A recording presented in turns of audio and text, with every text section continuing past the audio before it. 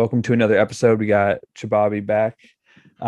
So we were just talking about before we start recording the All-Star game that apparently is happening, but probably shouldn't be happening. Did you see? Just we could start with. Do you have any players that you think got snubbed um, from the reserves that were announced yesterday? A lot of people were talking about Devin Booker being snubbed, but he got in because Anthony Davis was injured. But I feel like every year they say like, "Oh, Devin Booker gets snubbed," and then Mhm. he got in last year too because of an injury. So I'm sure like that kind of hurts his ego a bit. Like he doesn't want to get in just because someone's injured. He wants to get in because he was good enough.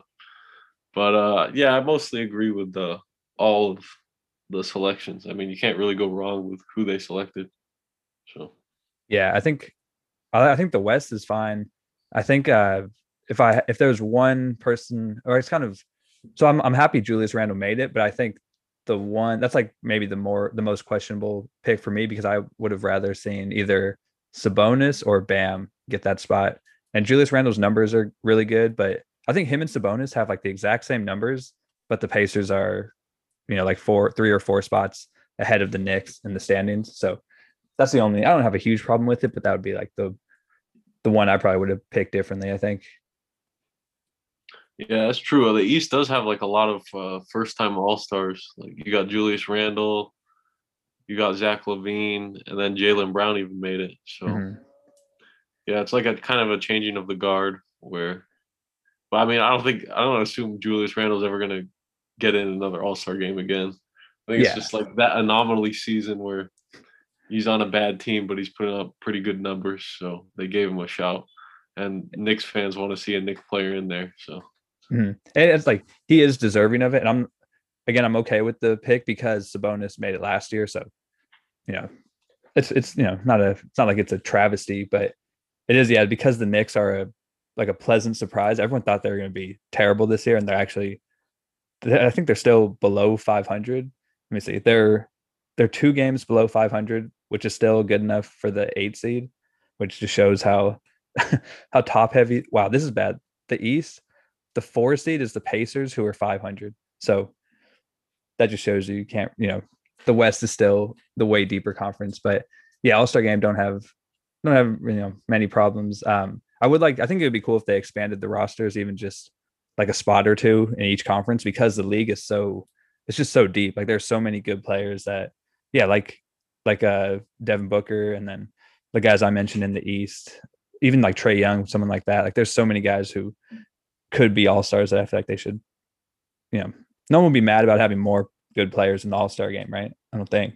No, I wouldn't be mad, but I mean, there's only so many players you can put on a team. Like Mhm. some players, they play like 3 minutes in the whole game, and I'm sure that's not fun for them. So That's it's true. like Is it- you gotta relegate the minutes if you're the coach, and that's always tough because you're dealing with a bunch of egos.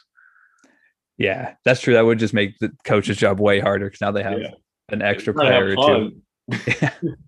Yeah, right. Then you have to cut like the big name players numbers, and I feel like those guys they actually want to put up big numbers in the All Star games. Yeah, But okay, we'll get to real regular season games now. So I think so. We're gonna start with the Nets because they've been on a hot streak recently. I think so. They've won 7 games in a row now, and they beat some good teams. Like they beat the Pacers, Warriors, Sacramento twice, but then Phoenix, and then both LA teams, Lakers and Clippers. So I think we should start with the game against the Clippers, Nets Clippers this past Sunday. No KD, and the Nets still won. I think they ended up winning by like 4 points. But what do you think? What were your takeaways from that game? The Nets playing without their best player probably still get the win. yeah. I mean, the Nets give the Clippers problems. Even a couple of weeks before that, they played them at full strength when Katie was there, and the Nets still beat them that time as well. So that's the thing with the Nets is they're gonna score you. Like they're the best offense in the NBA, I would say. Like I can't think of a team that's better than the Nets are at scoring points. Like if you have those three guys on that roster, and even those two guys can just with Kyrie and Harden, they can still put up enough points to win you a game. So that's just what happened. I mean, the Clippers kind of choked it at the end. Um, The Clippers are not like a good team when you have like 5 minutes left on the clock and you're milking a lead because your team safe if you know all too well if you're a fan. So yeah, I mean that's the thing. Kyrie is the biggest X factor on this team because you know he's not a true number one option, but he's an explosive number two option. He can go off for 40 points at any given game and take over a game. Like he can be a number one option in a couple games of a series if Durant kind of has an off game or Harden has an off game. So there's so much offensive cushion for the Nets that it's really crazy. Like no other team in the NBA has that luxury.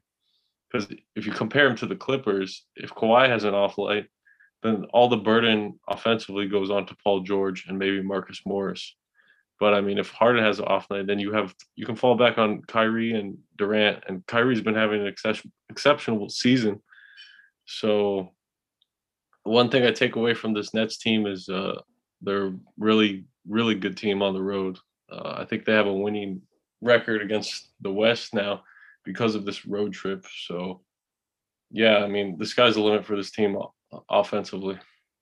Yeah, that was a crazy game, and you think like the Nets only get better with Durant there. But yeah, I agree with you. Kyrie is the X factor because the question is like during this stretch without Durant, because he's missed I think the last 5 games. He's been putting up crazy numbers without Durant, right? So you wonder like when Durant comes back. Obviously, he needs to get his like 18 to 20 shots a game.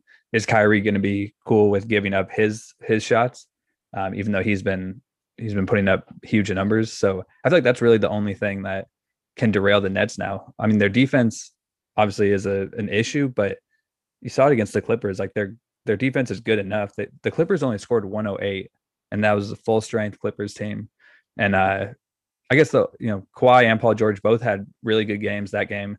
Paul George was on a minutes restriction, so that's why he was held out the last I think like 2 or 3 minutes of the fourth. So that probably would have played a factor in the outcome because Paul George he had 12 points in the fourth quarter still, even though he got pulled early. So and that could have changed things. But yeah, the Nets are, I mean, especially with the Lakers looking pretty terrible right now without AD, I feel like the Nets might be the favorites, at least, where we stand right now, just because they really have no holes. Like, even if you talk about their defense, like I mentioned, it's still good enough to, not it's not like giving up 140 a night or anything crazy like that.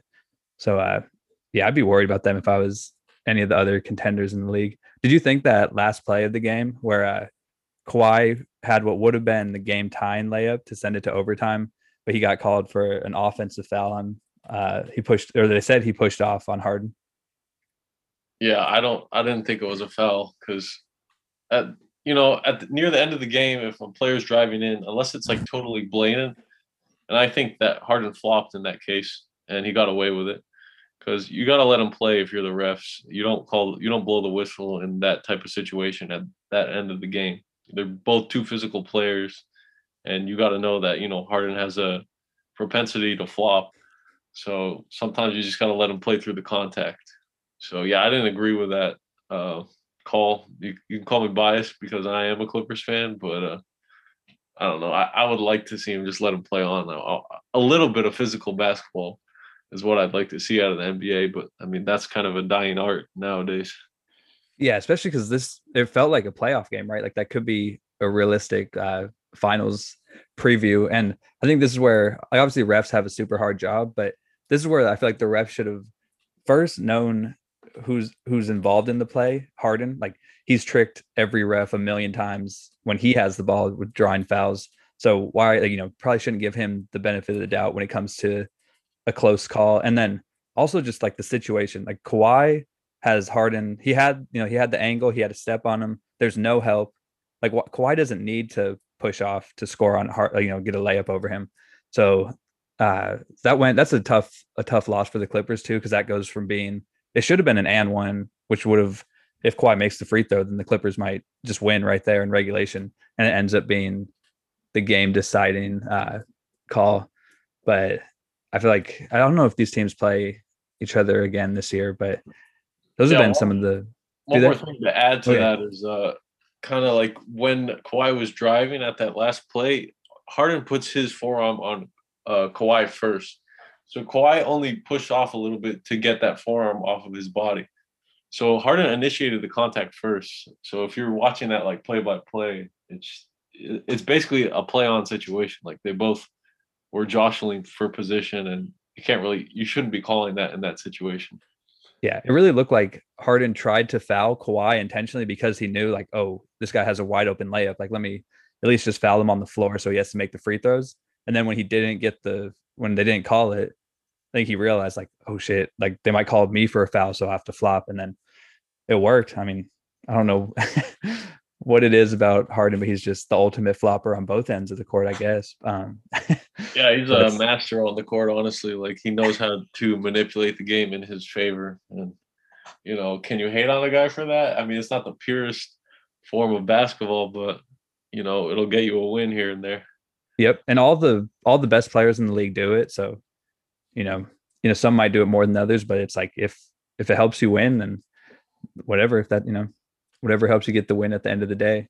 Yeah, exactly. And then what I wanted to touch on is kind of this game highlights the deeper root of the problem for the Clippers is like I mentioned earlier, like who is going to take on the offensive burden besides Paul George and Kawhi? If you look at that game, both of them played really efficiently. So who else is going to step up? You need Lou Williams to start producing. I think he's on the downside of his career, but you still have him on the roster, and he's there for offense, so he's got to start producing for them. Again, Batum only scoring 3 points in that game. Marcus Morris only 5 points. For his contract, he's going to be at least scoring double digits every game. And Patrick Beverly is pretty much non-factor on offense. So this is really they need some sort of boost on offense. Like they need at least trade for a decent point guard, in my opinion, who can at least score double digits for you in a game because their guard play has been pretty abysmal.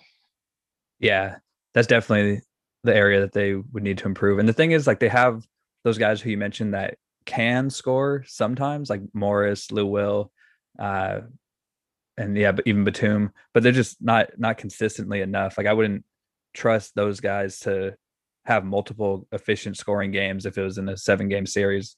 I think that's another. This is where the Kennard situation comes into play because I think he was supposed to be when they traded for him and then signed him to a pretty big deal, like Yeah. immediately after.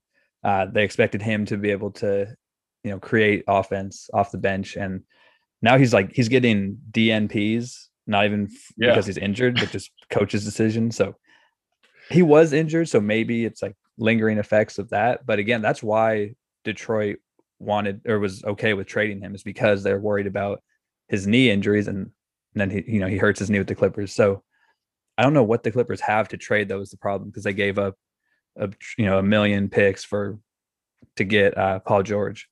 So I don't know what they have to offer really.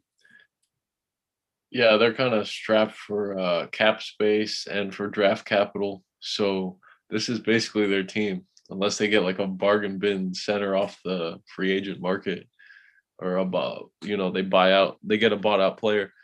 But yeah, they really need some help with their point guard play and shooting guard play because I had mentioned earlier where they have that just redundancy of like forwards that Mhm. one of them is going to be the odd man out, and it seems that Luke Kennard is the odd man out, and you shouldn't be paying a guy 4 years, 64 millions to be the odd man out and getting DNPs when he's healthy. So you kind of screwed yourself on that contract.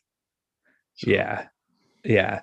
I would say the Clippers, even though they're looking pretty good right now, they definitely have a couple holes. After the point guard spot, I definitely think they could also use another big guy, just because Ibaka is he's really just like a stretch five at this point. Like he's not scoring in the paint at all. He's not the same shot blocker that he used to be either. He's more of just like a kind of a finesse player now.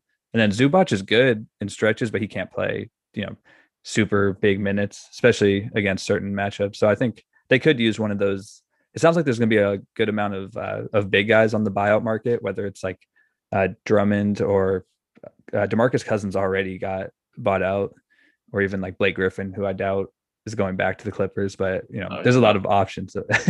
So So maybe He they could hates use his like, bomber. So yeah, yeah. If anything, he would sign with the Lakers just to get revenge against the Clippers and like beat them in the Western Finals or something like that.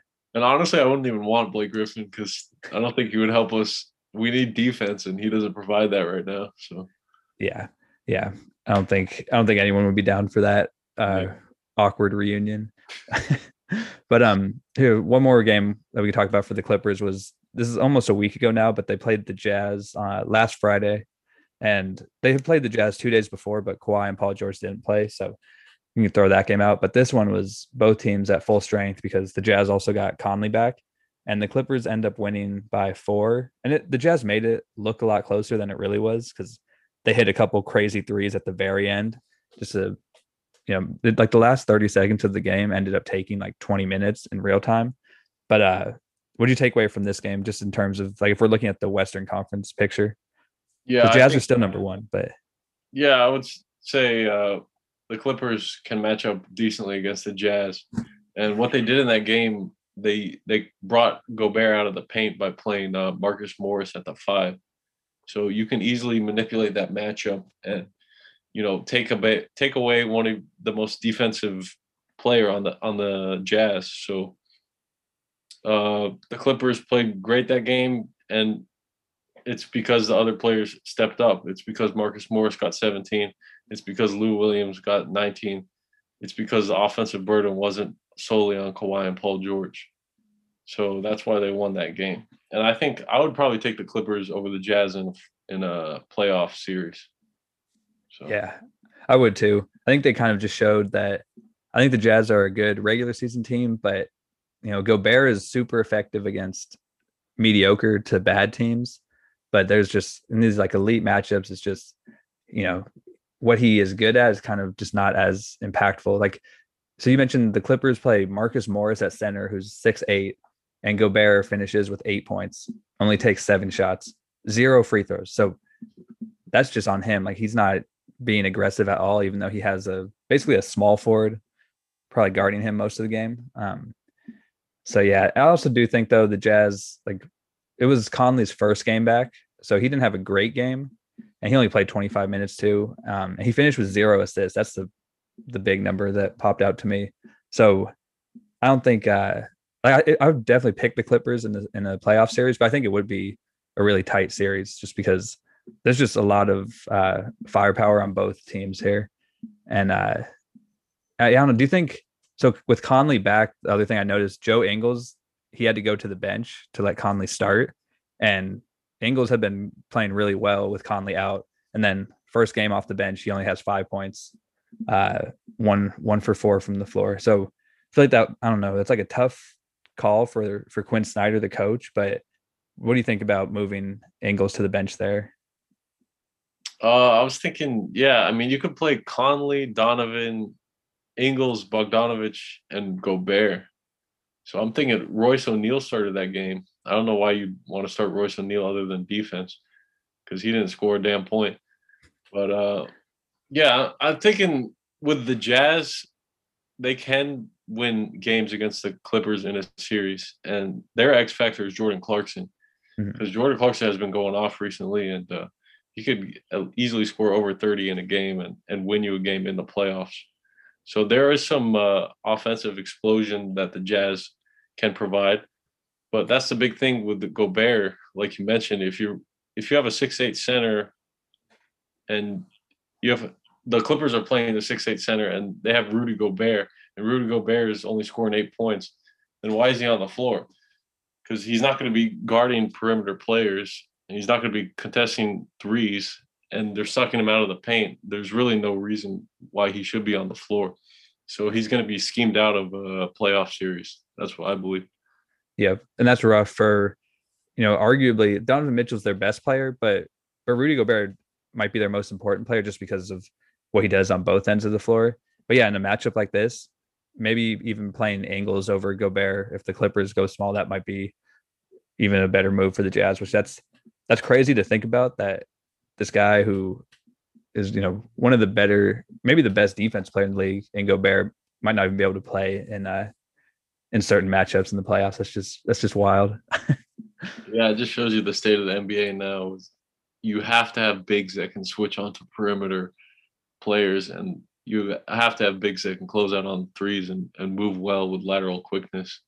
And then even if Gobert can't even do any of those things, he doesn't bring much offensively. So it's Mhm. kind of a lose-lose situation.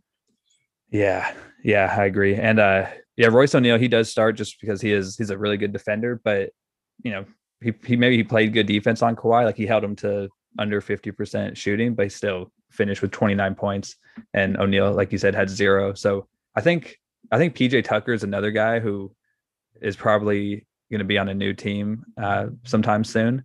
So I think he would be a good fit on the Jazz because O'Neal might be a good matchup for like a Paul George or a Kawhi, but Royce O'Neal can't guard a bigger guy like LeBron, and PJ Tucker might be a perfect guy to have there. Plus, he could play small ball center if worst case for the Jazz, Gobert does get played off the court in a matchup. But I don't know what's happening with PJ Tucker. I don't know if he's going to get bought out or traded or what. I just don't think he's going to be on Houston much longer. It doesn't seem like. Yeah, in the beginning of the season, the big news was on Harden like holding out, but then you kind of had like PJ Tucker in the corner. He was also holding out as well. It's like no one really cares about it. PJ Tucker's holding out. No one really cares about that. But I was like, no one's gonna pay for you. Like you're Mhm. older and your body is kind of breaking down because of all that mileage you put on it, playing as a small ball center your whole career. But yeah, I Yeah. think he could still help like a veteran playoff team if he could hit a couple corner threes in a game and just play, tough nose defense. Mhm. That's the thing. Is like he's not going to be less of a contributor on offense than Royce O'Neal is because I don't really know if that's possible.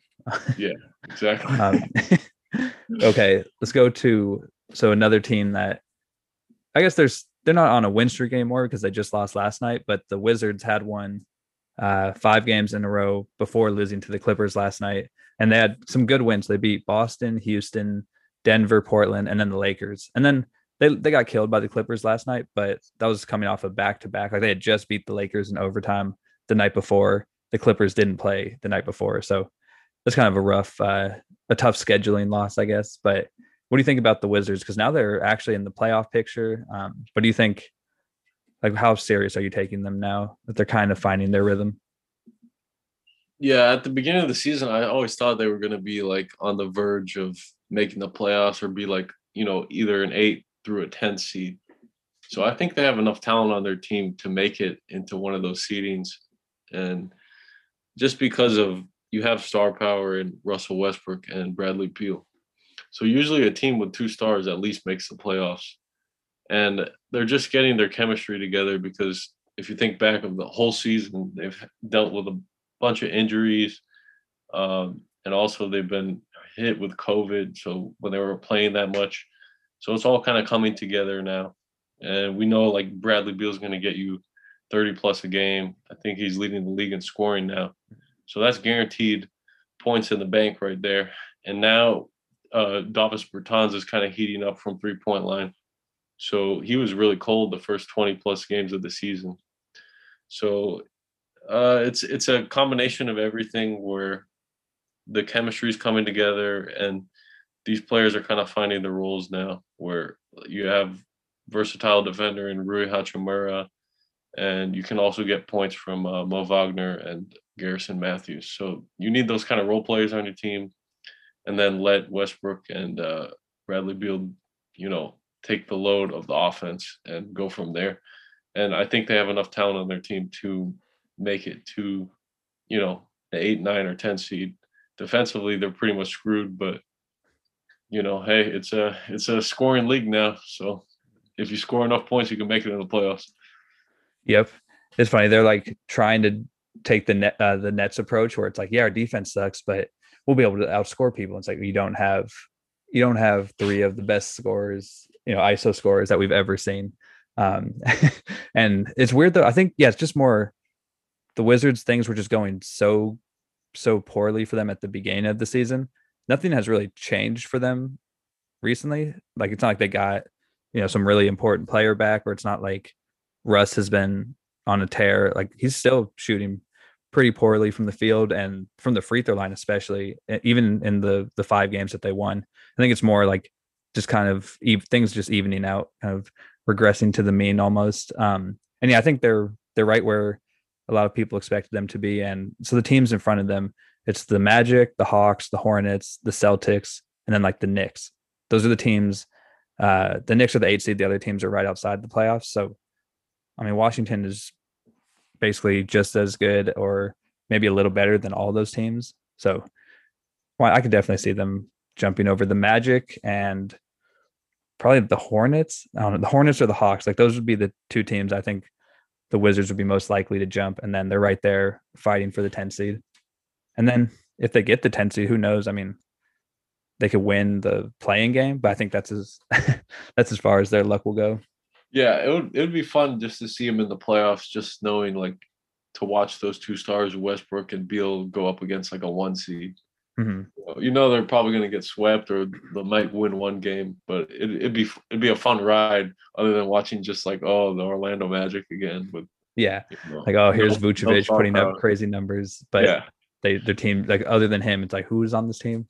exactly. No one Yeah. cares. I think it would be good too because even if let's say they play the Nets in the first round and get swept 4-0, none of the games are even close, but Bradley Beal is going to average like close to 40 points a game. I think then he'll show everyone around the league, if there are still, GMs or front office people out there who don't realize just how good he is, they'll see like, oh, yeah, maybe this guy is worth trading, making like a James Harden, Paul George level trade for this guy and just giving up everything we have in terms of, future draft picks. So maybe it could be good for the get Bradley Beal out of Washington campaign. Yeah, I mean, if you look at the roster, this team just screams like we need a rebuild. If you take Bradley Beal out of the equation, what do you have? You just have a trash roster with Russell Westbrook. So it's like they're teetering on the line of wanting to rebuild right now. If you just remove those two players. Yeah, especially even just Westbrook. Like if you took, like yeah, like you mentioned, it's just a lot of young players who have already either shown some potential or still have a lot of potential. But then when you throw Westbrook in there, it's like we have to win now because Westbrook is obviously on the downside of his career. So it's Yeah. like this should be a team that you look at like, oh, they have some good young talent, but because Westbrook's there, it's just like, oh, this team, they're super underachieving, even though they do have a lot of young guys. So there's a really weird situation. But I wouldn't be surprised. I guess Westbrook is kind of they're stuck with him for however long is left on his contract, which that's That's tough for them. that's the thing is like, did you really think you were gonna win with Russell Westbrook and Bradley Beal as your top two players? It's, I mean, why make that trade? Honestly, I don't know. And it doesn't make sense to me. they had to give up a first round pick to get him. Like they had to, and John Wall's playing really well this season, even though the Rockets aren't doing great, but he's having a good year. Yeah, So that's not a great trade. Russ has been in a bunch of trades the past few years where like it seems like a really one-sided deal, even just a year after the trade has been made. It's like, whoa, one team clearly won that trade. yeah, that's what I'm saying. You could even argue like based off of Russ's efficiency, like he shouldn't even be a starter in the league. Like I know that's kind of like blasphemy, but it's true. Like if you look at the numbers, like why are we playing this guy? He's not really leading us to wins. He's probably not going to lead us to a playoff series victory. So you're just there. So he sells tickets and puts up triple doubles.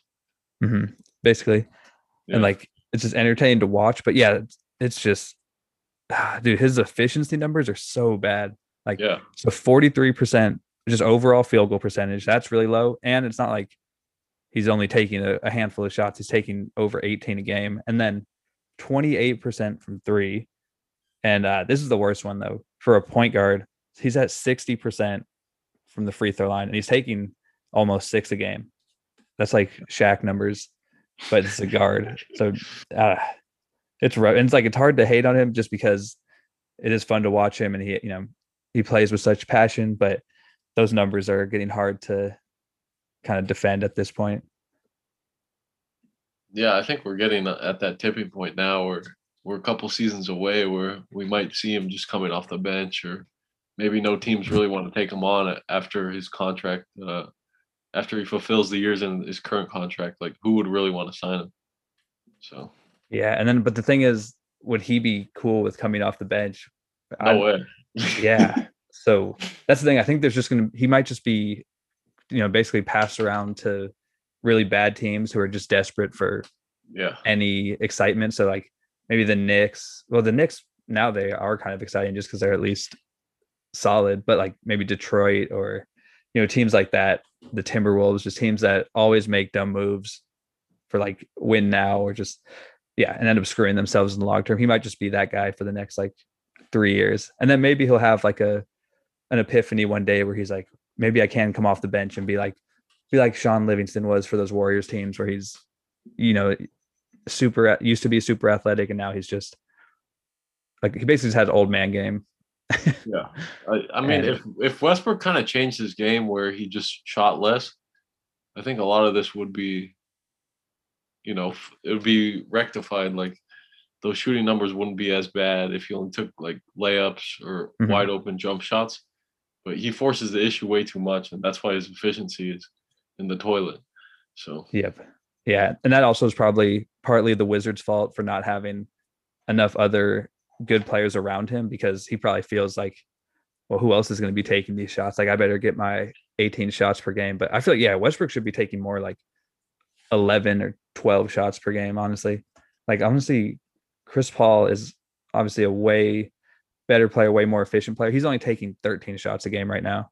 yeah, And it's not like the Suns are, other than Devin Booker, it's not like there's a ton of guys on the team who like you think of as, high volume shooters.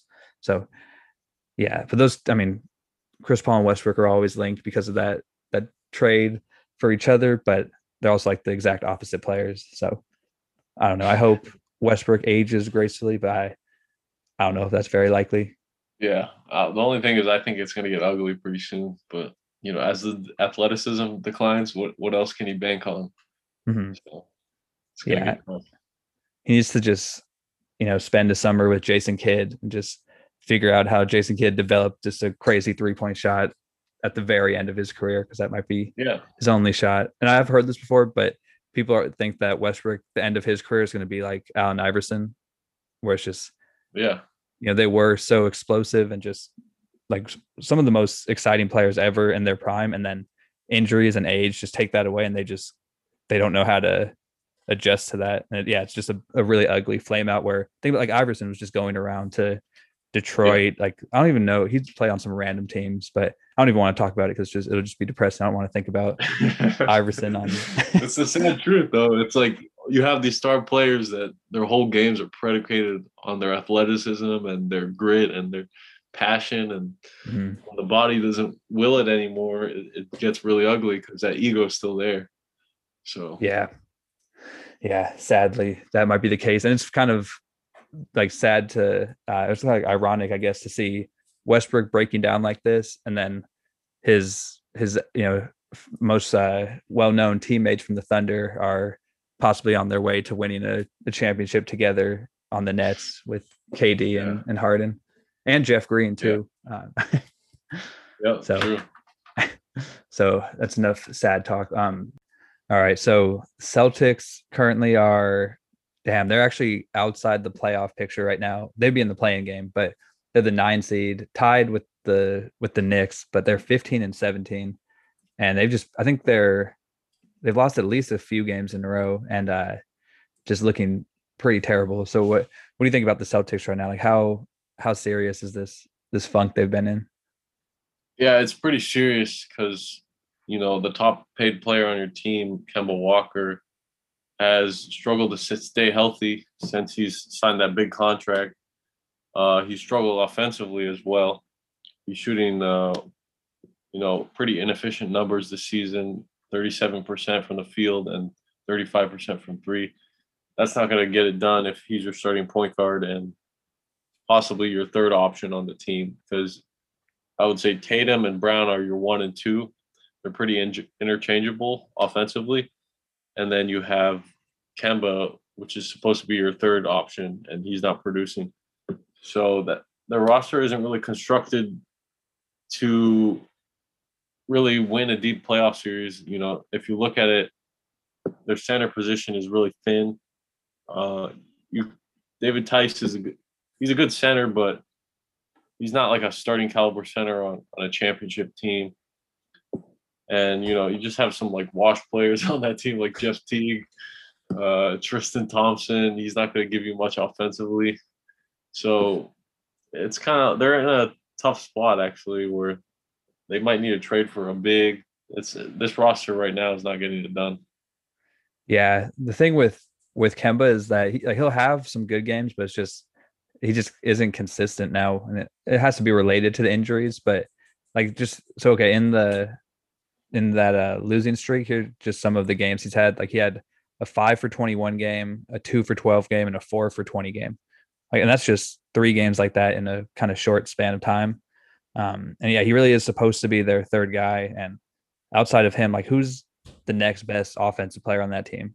Like after the Jalen and Tatum, probably Peyton Pritchard, the rookie. And so I think, and obviously this has a lot has to do with Marcus Smart has been out for honestly a whole month now because he last played against the Lakers on January 30th, and now it's February 24th tonight. So and he's like the soul of that team, if you will, and like the emotional leader and all that. So and their best defensive player. So that's obviously a huge loss, but still surprising to see them look this terrible. Like it's not like the losses that they've had recently have been all to good teams. Like they lost to Sacramento, Atlanta, the Wizards, Detroit, and New Orleans all in the past 3 weeks that Smart's been out. So I don't know.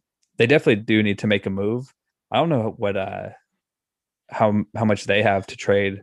Like I know they have their own first round picks, but I don't know how like if those are really great assets because it's not like they're going to be in the lottery with Tatum and Jaylen Brown because they're both. I think Tatum's only like 22 and Jaylen Brown's 24, 25.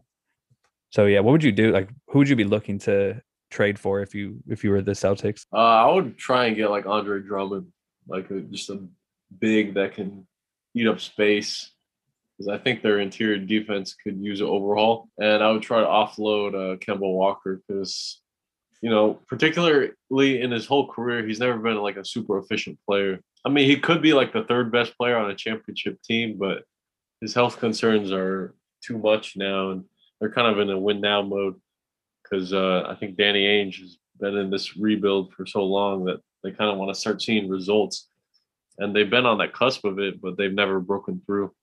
So, Mm. I mean, if you go down the roster, no one on this team really strikes fear in you besides Jaylen Brown and Jason Tatum. So they kind of need an overhaul or to make a big trade. And the thing with Kemba also is that he's not old, but he's about to turn 31 pretty soon. And for guys, like small guards like that who rely on kind of like Westbrook, like athleticism and quickness, they don't age well. Like we've seen that over and over. And it's not like he's never been just like a super dead eye 3 point shooter. And especially this year is I think might be one of the lowest in his career, at least for a while. So yeah, I don't think they'll be able to trade him though, because I'm pretty sure he has a pretty big contract. And again, like I doubt a lot of teams around the league have liked what they've seen from him recently. So yeah, the Celtics have to get somebody. Drummond would help. I've also heard Thaddeus Young is like a name that people want to see them target just because he could do a little bit of everything. That makes me wonder. I wonder if Blake Griffin, if he got bought out, would be a good fit on the Celtics. He wouldn't help their defense at all, but I mean, their defense is pretty solid once they get Smart back. But he would help with their offense, like not just scoring, but Blake Griffin's a insane playmaker for especially for a big. Yeah. And he can hit threes now. So I wonder if if he would be a good fit there. Yeah, he could be. I mean, he could infuse like kind of a randomness to the offense where it's not Mhm. just so much of Jaylen Brown and Jason Tatum going one on one ISO every possession. So yeah, I mean, I don't look at this team and say, "Hey, that's a team that's supposed to be in the conference finals or the finals." Like they're just not there right now. So I think realistic expectations is just for them to make the playoffs and maybe get bounced in the first round because talent wise, I don't think they can hold up against some of the heavyweights in the East. Especially, yeah, definitely the way they're roster is constructed right now, and that would suck to hear if you're a Celtics fan, because I think going into the season, I mean they made the conference finals last year, um, and they were in those, like it was not like the Heat just destroyed them, but on the other hand, the Celtics were almost lucky to beat the Raptors in the second round. So, but yeah, I mean the Celtics definitely had higher hopes than just making the playoffs this year, and I guess they could be though like a kind of like a Cinderella team with this new uh with the new play-in tournament. Like even if they are a 9 or 10 seed, they probably beat, if it's like the Knicks or the Hawks or the Hornets or a team like that, or even the Wizards. Celtics probably beat them, and then let's just say Philly holds on to the 1 seed and the Celtics are the 8 seed after winning their playing game. I mean, Boston has owned the Sixers the past few years, so not saying they could upset them, but it at least would make it they can make it interesting, hopefully. Just because when you have two guys who are as good as Tatum and Jaylen Brown in the playoffs, like almost anything's possible. Not anything, but almost anything. Yeah, I mean that's basically 50 points between them two. Like they both can giving you 25 a game. So if you get some production out of Marcus Smart, and then if Kemba actually starts coming around, it could be a solid offensive team. But nothing that this team does really wows me on either ends of the floor. So and if you look back at it, like I guess hindsight is 2020, but the Rozier for Kemba trade is looking like I'd rather have Rozier right now. He's probably making half as much as Kemba, and he's been playing really well for the Hornets this season. Oh yeah, I actually was looking at his numbers because okay, so I just looked at LaMelo Ball took over for Devontae Graham in the starting lineup for the Hornets on February 5th, so almost exactly 3 weeks ago. So if you start from 2 games after that, because you got to get a little time to get accustomed to playing with a new point guard, but the 6 games since then, 5 games, Rozier's actually he's averaging over 30 points a game, and then his shooting numbers are not sustainable, but 58% from the field, 54 from three, and he's taking a lot of threes. So obviously those aren't going to stay there, but I think the Celtics would 100% rather have him than Kemba right now, especially because I mean he's a better offensive player right now, which that like 2 or 3 years ago, if you would have said that, you would have sounded crazy, but now it's somehow a true statement. Yeah, he's been torching defenses this year actually, because he's shooting like over 45% from 3-point line, which is pretty crazy. Just to see the progression from him from his rookie year when he wasn't much of a shooter till now, where he's just attempting over 8 threes a game. So I mean he has no conscience. Like when he plays out there, like he'll load up and fire and shoot those threes, and he'll hit that game winner as he did, I believe, against the Warriors, not too Oh long yeah. ago. So, Yep. he's kind of like he has that mentality where he's not afraid of anyone, and he'd be a good leader on a team, and like a good third option on a championship team. It's kind of funny too because he definitely showed the signs of that when I think it was when Kyrie was out that one season where the Celtics actually remember they made the conference finals and lost to the Cavs and LeBron, but they got to 7 games, Yeah. and Rozier was the starting point guard basically that whole time. So that's a really bad look for the Celtics in terms of like they had the player and they let him go because I mean it was a pretty big contract, but it wasn't like, again, it's not anywhere near what what Kemba's making, I'm pretty sure.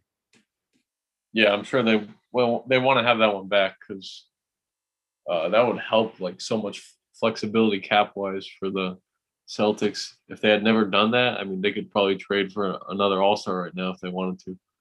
Yep. And now it looks like basically stuck with this roster. But that's a bad sign if I were them, I would bring in Drummond just because it's like something different, Yeah. like, and that's the stage that they're at. It's like they just need to try. That's why like Drummond or Blake Griffin, it's not like there's a high chance that those moves are a success, but it's like if there's any chance, you have to try it because the Celtics can't Yeah. go under 500 with with these two young stars. Yeah, exactly. They shouldn't be under 500 in the East. And if you sign Drummond, at least he's going to produce for you. He's going to put up some points for you. He's going to make an impact for you defensively. So I think that's what they need the most is a center position overhaul. Okay, let's go to another team in the East they're struggling, but they're struggling compared to where they've been the past few seasons, but that's the Milwaukee Bucks. So they're currently the third seed, 19-13 record, which not a bad record, but we're used to them basically like having the one seed clinched by this point in the season. What have you thought about the Bucks so far? Do you think they're actually a contender this year, or are you kind of putting them like a tier below like the Nets and the Lakers and Clippers and those teams? Yeah, I would put them a tier below just because Giannis is their number one option, and I don't really have much confidence in him as to lead a team to the championship. And then you look at the Bucks defense, and they allow their opponents to shoot over 43% from the 3-point line. They're pretty average defense. And then if you watch them play, they like to play team defense a lot, which means they'll rotate a lot for the help side. If the man gets beat off the dribble, they'll have one guy suck into the paint, and then they'll try and deny those easy layups and those paint shots. So that comes at a cost. If you're sucking into the interior, then there's going to be guys open outside in the perimeter, and that's where they get beat a lot now. Is they allow teams to just torch them from the 3-point line. And I don't really like their defensive system. I think that's what has brought them back a step this year. And I don't like what Budenholzer is trying to implement for them, because I think they have good enough defenders on that team where they could just go straight up man most of the time. So that the big problem is, like, if you're going to run a team defense with a lot of switching, then why are you playing Brook Lopez out there? He's going to get lost in translation a lot. If he gets switched onto a guard that he has to close out on, the closeout's going to be slow. The guard can just blow right by him, and then that guard will suck in two other defenders, and then that guard has options to pass it out to the corner three or the top of the three. So their defense is kind of a mess right now, and they need to get that shirt up before the playoffs start. So Yeah, I think I would still put them in the contender tier, but definitely behind those other teams we mentioned. But I just think their defense has that, the past couple years, that was like their strength, right? They always were one of the best defenses, if not the best in the league. But you think about the guys they lost, like Bledsoe and George Hill were really good defenders for guards, and then they just don't have Holiday right now, which that was like a super random out of nowhere. He just tested positive for COVID. He's been out for like, I think he's missed 9 games now. So that obviously hurts your defense, because now they have to start Bryn Forbes, who good 3-point shooter, but that's all he does. And yeah, Lopez just isn't the same. Like last year, I think he made an all defensive team last year, actually. And now this year he looks a little slower. But yeah, it just comes down to Giannis. And so, okay, so I looked at, so the 9 games since that Holiday's been out, Giannis is putting up 32 points, 13 boards, 6 assists, and then this is the biggest number. He's shooting 75% from the free throw line on 12 and a half free throws a game. So if he can, so that's why I have them in that contender tier. If Giannis can keep up, similar numbers, but at least that keep up the free throw shooting percentage when Holiday gets back, because obviously Drew Holiday will help your defense a lot. But they also are a team that, I don't know, they don't really have any ways to make any moves because they gave up, so much for Holiday. But yeah, I don't know if they can really get anybody from the buyout market or via trade either. But yeah, they're definitely. They haven't played Philadelphia yet, but like I feel like they match up way better against Philadelphia than they do against Brooklyn, because, like you mentioned, if they're giving up a lot of open threes, Brooklyn is just going to put up like just, scoring bunches against them. Whereas obviously Philly has more shooting this year than they have had in the past, but I would still feel pretty confident with like, let's see how trustworthy that shooting really is. Like we're going to, stop up the paint as much as possible, because that's where Embiid and Simmons get all their points. So I think they play each other sometime soon, but yeah, that's a matchup that I'm looking forward to. But yeah, would you pick the Sixers in that series if they were to play each other? Yeah, I would take the Sixers just because I don't think anyone can guard Embiid on that team. But I don't think anyone in the NBA can guard Embiid. So That's true.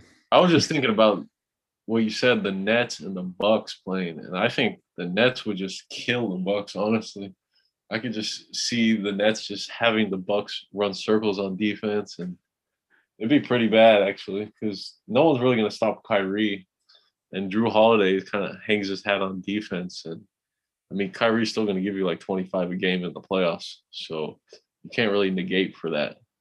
It's just some players like you can put your best defenders on, but they're still going to get theirs. So I don't know. That's why I'm saying like I see the Sixers, I see the Nets as the two top teams in the East, and then the Bucks are just slightly below that. Yeah, I would have that same order. I think actually Blake Griffin makes sense with the Bucks too, because then if let's say they match up against the Nets, then you could play Giannis at center and have him guard Durant, and then Blake Griffin could play four and just put him on Jeff Green, who's just going to be Yeah, a spot up shooter anyways, and then yeah, you could.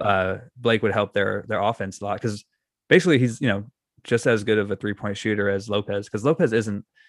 I feel like he gets the kind of like labeled as a really knockdown stretch five, but he's just an average shooter for a big guy. He's just so big, and like he was good on defense that it was a bonus. But now, I mean, I don't know. I feel like teams are okay with letting him shoot threes. I now have to double check his numbers just to make sure he's not Yeah, shooting. I'm looking at him right now, and his best year shooting the three ball was 36.5% with Milwaukee in 2018 2019 season.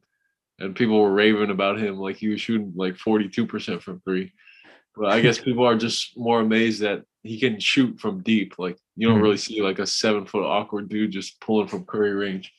But he was Yeah. doing it that year. So And this year he's at just under 36%, and 36% is league average. So mhm. yeah, it's not like, if they have to replace him with Blake Griffin to match up with the net, it's not like they're losing a knockdown shooter, Yeah, that's and they're true. getting someone who could help their offense a lot more. And then that's just, that kind of gives them, because the matchup with the Nets, you really do just need as many creators and just weapons on offense as possible. And Blake Griffin would be that guy. Because then you have Drew Holiday, Middleton, Blake, and Giannis. Those are four guys who can at least, create for other guys. Even if Blake's not the same scorer he used to be, he can still, like, you could use him in a lot of ways to be a playmaker. Yeah, or at least just be a decoy. But even with Mm. Blake Griffin, I don't see how the Bucks are just going to match up with the Nets offensively because it's going to be a nightmare. Honestly, like Giannis isn't going to be able to. KD will come down the court and he'll pull a three in Giannis's eye. Giannis can't just do that. You can't match him point for point like that. So it'll be tough for them for sure. Yeah, I would take the Nets there, but I think it would be closer though. Just they played, they did play this year, but it was like really early on in the after the Harden trade. But it was a really close game. Was that did that game come down to a last second shot for the Bucks that they missed, or that might be a different game I'm thinking of. But yeah, that'd be a fun matchup. So okay, like I mentioned Blake Griffin, but there's one more buyout guy that you wanted to bring up, right? Yeah, I wanted to talk about DeMarcus Cousins for a little bit and just how this whole career trajectory has gone. Because at the beginning of the season, I thought the Rockets were a pretty good fit for him, especially with James Harden being there and John Wall being there. I thought they would be a top four in the West type of playoff team. But ever since Christian Wood has gotten injured, they've kind of made DeMarcus Cousins play more starters minutes, Mm. and the production is kind of there. He's averaging around 9 points and around 8 rebounds, but his efficiency isn't there. I mean, he's shooting 38% from the field, and from a big man, you want him to shoot like high 40s at least. That's what DeMarcus was most of his career. So you can kind of see how the injuries have taken their toll on him, especially defensively. Like he's a defensive liability now. He can't really move his feet because of all of the injuries to his ACL and his Achilles. So I'm kind of like curious as to see where you think he's going to end up after he was waived from the Rockets. Yeah, man, I just don't think anywhere he goes really has that big of an impact. Which sucks because he was, he helped out Golden State a few years back in the playoffs, and then he did look like he was in good shape, at least in the off season, preseason, heading into last year with the Lakers before he tore his ACL. But I think now it's just for someone that big, it's you can't come back from injuries like that just because like we saw it, obviously Durant is doing it, but Durant weighs like him and Cousins are like the same height, but Durant weighs like half as much. And obviously that has a big impact, like just the amount of like force on your joints. So I don't know. I don't know where he'll go. I'm sure a team will take a chance on him just because he still is DeMarcus Cousins, and like people always talk themselves into, him still being able to contribute at least a little bit. But I don't really think it'll have that much of an impact at all, really, on like the overall outcome of the playoffs. But what do you think? Yeah, I was thinking how fast the fall from grace has come. Just like 3-4 years ago, he's with the Pelicans and he's putting up these monster numbers with AD, and then the unthinkable happens and he gets injured. He gets injured again, and it's like you'll never see that same player again that he once was. Even though he had shown flashes of it this season, there was a game where he played against the Mavericks. He had 28 points, 17 rebounds, 5 assists, and 4 3-pointers made. So those are like prime DeMarcus Cousins numbers right there. So he can't do it on a consistent basis anymore. So I think he kind of has to swallow his pride a little bit and just take a role where he can be that energy guy that gives him a team 15 to 20 minutes a night, and he can, get his buckets offensively, kind of like an Enes Kanter type role with like the Trailblazers. Mm-hmm. Yeah, where it's like we're not expecting anything from you on defense, but just go get some offensive rebounds, putbacks, a couple pick and roll buckets here and there. But yeah, I wonder if though I think like we mentioned the Celtics where they just have to try basically anything. Like if I were them, Cousins would probably be like third on my list. But if Drummond or Blake Griffin, if they can't get those guys, then if Cousins might be like the last resort, just because it's like let's just try anything here, and maybe he can be like a stretch five. Who I think 15 minutes is probably like the most you want him playing for you. But yeah, I hope he can contribute. But he just looks, and it's sad because he's only 30, like 30 and a half. But Yeah, man, those injuries and the miles just they just he's add up definitely over breaking time. down. Yeah, I don't see really a good fit for him like anywhere in the league. People were talking about the Warriors just because they kind of need big man help, and they think like James Wiseman needs some more time to develop. So I wouldn't want to be playing him starter minutes though. That's a problem. Like Yeah. I would fear his body's going to break down on him. He kind of needs to be that energy guy off the bench at this point in his career, and maybe like the Raptors make sense since their centers have been pretty dismal this whole season. Like Aaron Baines has been awful, so I could kind of see like the Raptors taking a flyer on him. Maybe he could kind of play that Marcus Hall role. So we'll see. Yeah, that's what I mean. It's like I think it might be a team like the Raptors, Celtics. Even you mentioned, it's funny that you mentioned Ennis Cantor because I wonder if like even the other Blazers, it's gonna be like one of those mid-tier teams who's just like, what's a move that we can make that might be, it's like a high risk, high reward, where it's kind of just like a swing for the fences basically. But Yeah, it's if it doesn't work out, it's not like they're relying on DeMarcus Cousins to change their entire season, like get them to the championship. But maybe he could be at least a contributor to help them get out of the first round or something like that. But I don't think he's going to be like, helping one of these top teams. yeah, that's the thing. Like people were saying, oh, he's going to go back to the Lakers, but I don't see how the Lakers would want him because if anything, the Lakers want a defensive big man, and he doesn't Mm-hmm. fit that role for them. So I mean, Right. knowing any team knowing like DeMarcus Cousins is on the waiver wire and they're picking up, they know he's gonna play minutes. Like you don't pick up DeMarcus Cousins just to sit him on the bench. Like you have to utilize him somehow. He's not like a locker room leader type player. No, exactly. Obviously not. So you're saying he's not like a Udonis Haslem? No. I mean, I think that's pretty obvious at this point. But yeah, I don't know. It's just it's sad to see.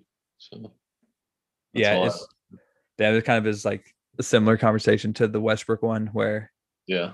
obviously Westbrook is a way better player just historically, like overall, but kind of similar players where they put up ridiculous numbers, but at the same time you kind of question like Russ's triple double season, the first one where he won the MVP. Like the numbers are crazy and all that, but you look at the numbers and then the team success, you're like, how how much were those numbers really impacting winning, I guess. Yeah. Exactly. So I think, yeah, he's not going to be like on a championship team or anything, but I want to see him do well because I want to see him be able to come back from these injuries and at least play like at least 2 or 3 more years and not just go out dismally being waived by the Rockets like Yeah. Carmelo Anthony almost did. So Yeah. That would be terrible if his career can't end this way. I'm sure someone will take a chance. I wonder if it'd be kind of funny if there was a team that like has one of these super young, like budding stars, like a Zion or John Morant type player. If they just want to bring him in, like what if the Pelicans wanted to bring him back just to be like a protector for Zion? Like if like remember when Blake Griffin was in his prime dunking on people and everyone just started like fouling the shit out of him whenever he would try and dunk on somebody. And it was always like Baron Davis and then Chris Paul, who are like his kind of bodyguards. That's what maybe Cousins, that should be his he could advertise himself as that now. Like, yeah, hey, Pelicans, you don't want Zion to get hurt, right? Like you need Steven Adams isn't doing his job. Like basically like a Kendrick Perkins type role. Mhm. So where you're not even playing, you're not even in the game. Yeah, and that's talking trash to the other people. And that really just shows how sad this conversation is because I'm looking at Cousins' numbers. So this was only 4 years ago. His last year, so the year that he went from Sacramento to New Orleans. So combined that year, he averaged 27 points, 11 boards, 4.5 assists per game, and was shooting 36% from three on 5 attempts per game.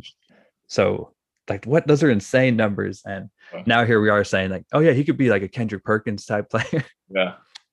That's what I'm saying, man. Like look at the trajectory of this. It's just crazy how life can hit you out of nowhere. So. Yep. I think it really is just like these injuries and yeah, for him. And it seems like it's sad too, because they just add up, right? Like it was, I don't even know the order of it anymore. Like, did he tear his ACL first? And then I think he tore his Achilles first. Okay, yeah, you're right. And then last year he tore his ACL in it was like a preseason scrimmage, not even an actual preseason game, just like a off-season workout with the Lakers. Yep. Man. So, and he tore his quad, I think, with the Warriors that one year, and then he came back for it. So the playoffs, right? Yeah, exactly. So he's been through the ringer, basically being injured, and that's what another thing that doesn't get talked enough is like it's a kind of a skill to stay healthy because your whole career is based off your health, and it can easily just be derailed. Like a Hall of Fame, he's been having a Hall of Fame career up to the point where he's gotten these injuries, and then now it's kind of in question. So just shows you how tough it is out there. He probably would make the Hall of Fame just because everyone makes the basketball Hall of Fame. But and that's a good point. Like we do have to remember to factor in just durability to when you're looking at players' careers, I think. So obviously LeBron is like the ultimate example of that. But that goes without saying. But think about James Harden. Like he never misses time. Like I think last year, well, not even last year, so his last few years, 68 games last year, which that's basically the entire season because it got cut short. And then 78 the year before, 72, 81, 82, 81.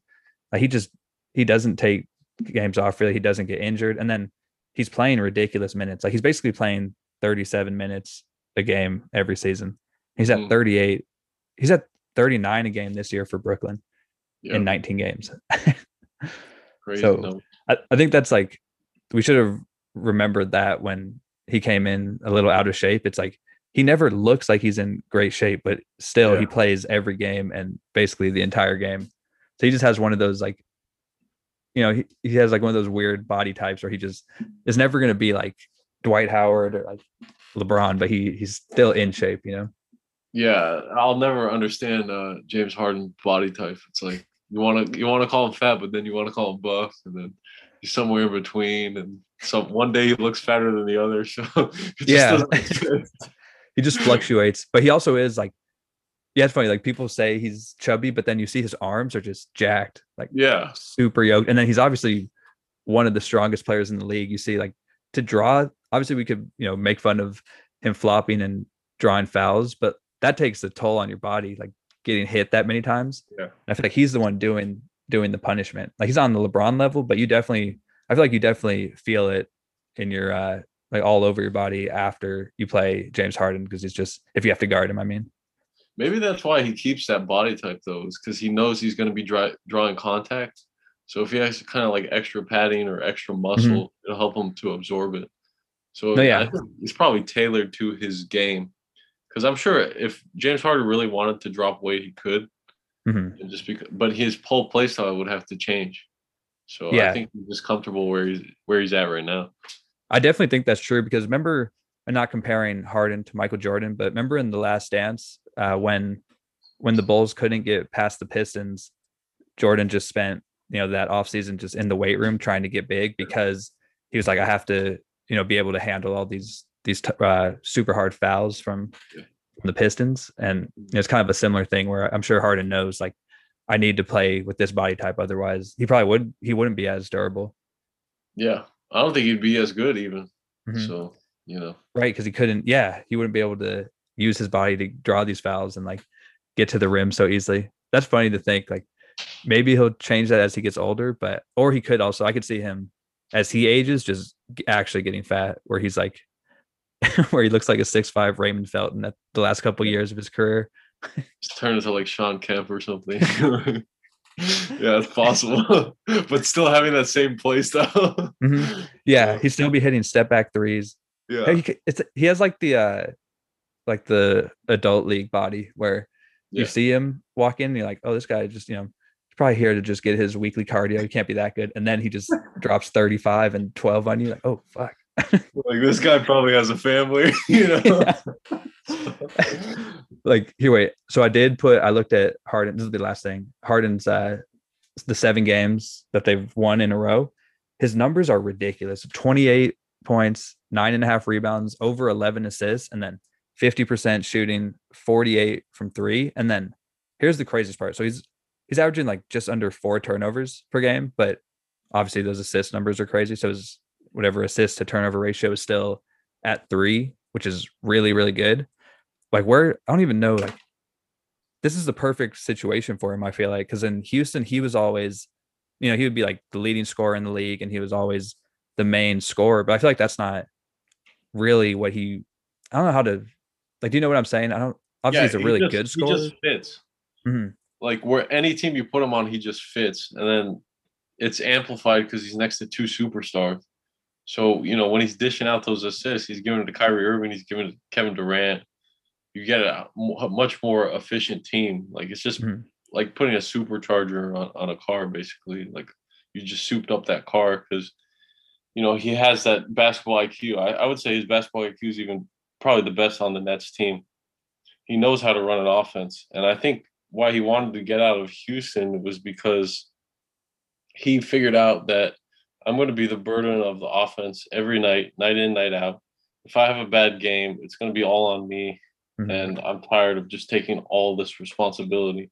So let me go play with 2 other superstars and I can just play my game, still put up my numbers and, not take on as much stress as just running the team by myself. Yeah, that's true. And like, yeah, that was a good way to kind of capture what I was trying to say. Cause I didn't want to say like Harden, he doesn't want to score because obviously he's one of the best scorers ever. But I do feel like he is more comfortable as a facilitator first, but then he obviously is a good enough player that he's still going to end up with 25 a game, which just shows how ridiculously good he is. But yeah, like this is why I think I would have the Nets as the favorite, is because you know how Harden, the knock on him is always that he kind of not chokes, but kind of flames out in the playoffs. Like he doesn't have his usual crazy stat lines in big games. But that's like I mentioned, he was always the main guy then. Now, if he isn't, if his shot's not falling, he can just not take shots and just set up Kyrie and KD and then also Joe Harris. So like now it doesn't have to be all on whether that step back three is falling.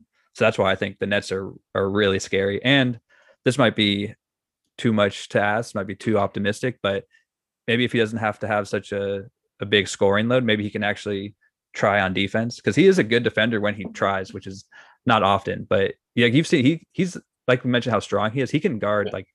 like bigger players, I think. He was a decent defender when he was with the Thunder, and Mm-hmm. then he kind of just stopped trying when he was on the Rockets. So I mean, he does definitely have like try. Imagine yourself trying to drive against James Harden. Like he could just check you with his forearm, and you're not moving anywhere. Yep. So obviously he's not the fastest player, but he could still kind of hold his own. Even the years in Houston, there were like statistics on him on how good he was on post ups because they would try and post up bigs on him and they just couldn't move him because he was just solid as a rock. So he Yep. kind of has some defensive potential, but that's if he's like truly locked in. That's what I mean. Like the ability is there, and like he'll show it every once in a while. Even this year, he had, I think it was that first Clippers game. He had a play where he played like he kind of locked up Kawhi for a couple of possessions, and you see like, oh, when this guy tries, he can actually play defense. And so now maybe he will try because he doesn't have to, score 36 a night like he had to in Houston. Yeah, Um, that's yeah, true. but that's why I really do think, and it could be recency bias, but like we also haven't seen an offense this good ever in the history of the NBA. Like Yeah. three guys who are this good at scoring in isolation, and what happens in the playoffs, you know, it's basically just isolation ball when it really comes down to it. Yeah. Yeah, that's true. I mean, especially this team is just built for offense. Like the Nets, they don't really have any other options besides those three. Like your center's not going to score. Joe Harris will shoot his threes, but it's really just all revolving around them. And yeah. And they also signed some defenders too, like Iman Shumpert and Andre Roberson. Wait, they just cut those guys actually like Yeah, I just think recently. they're going to try and re-sign him again or something. Something Okay. with the money doesn't work. I think they waived Noah Vonleh too. I don't think they're Mm-hmm. going to re-sign him. But those acquisitions kind of make sense to me because that's all they need at this point. It's just some dudes who just want to play defense and not shoot. So And that's they exactly what fill those that guys role are for. perfectly. Yep. Yeah, exactly.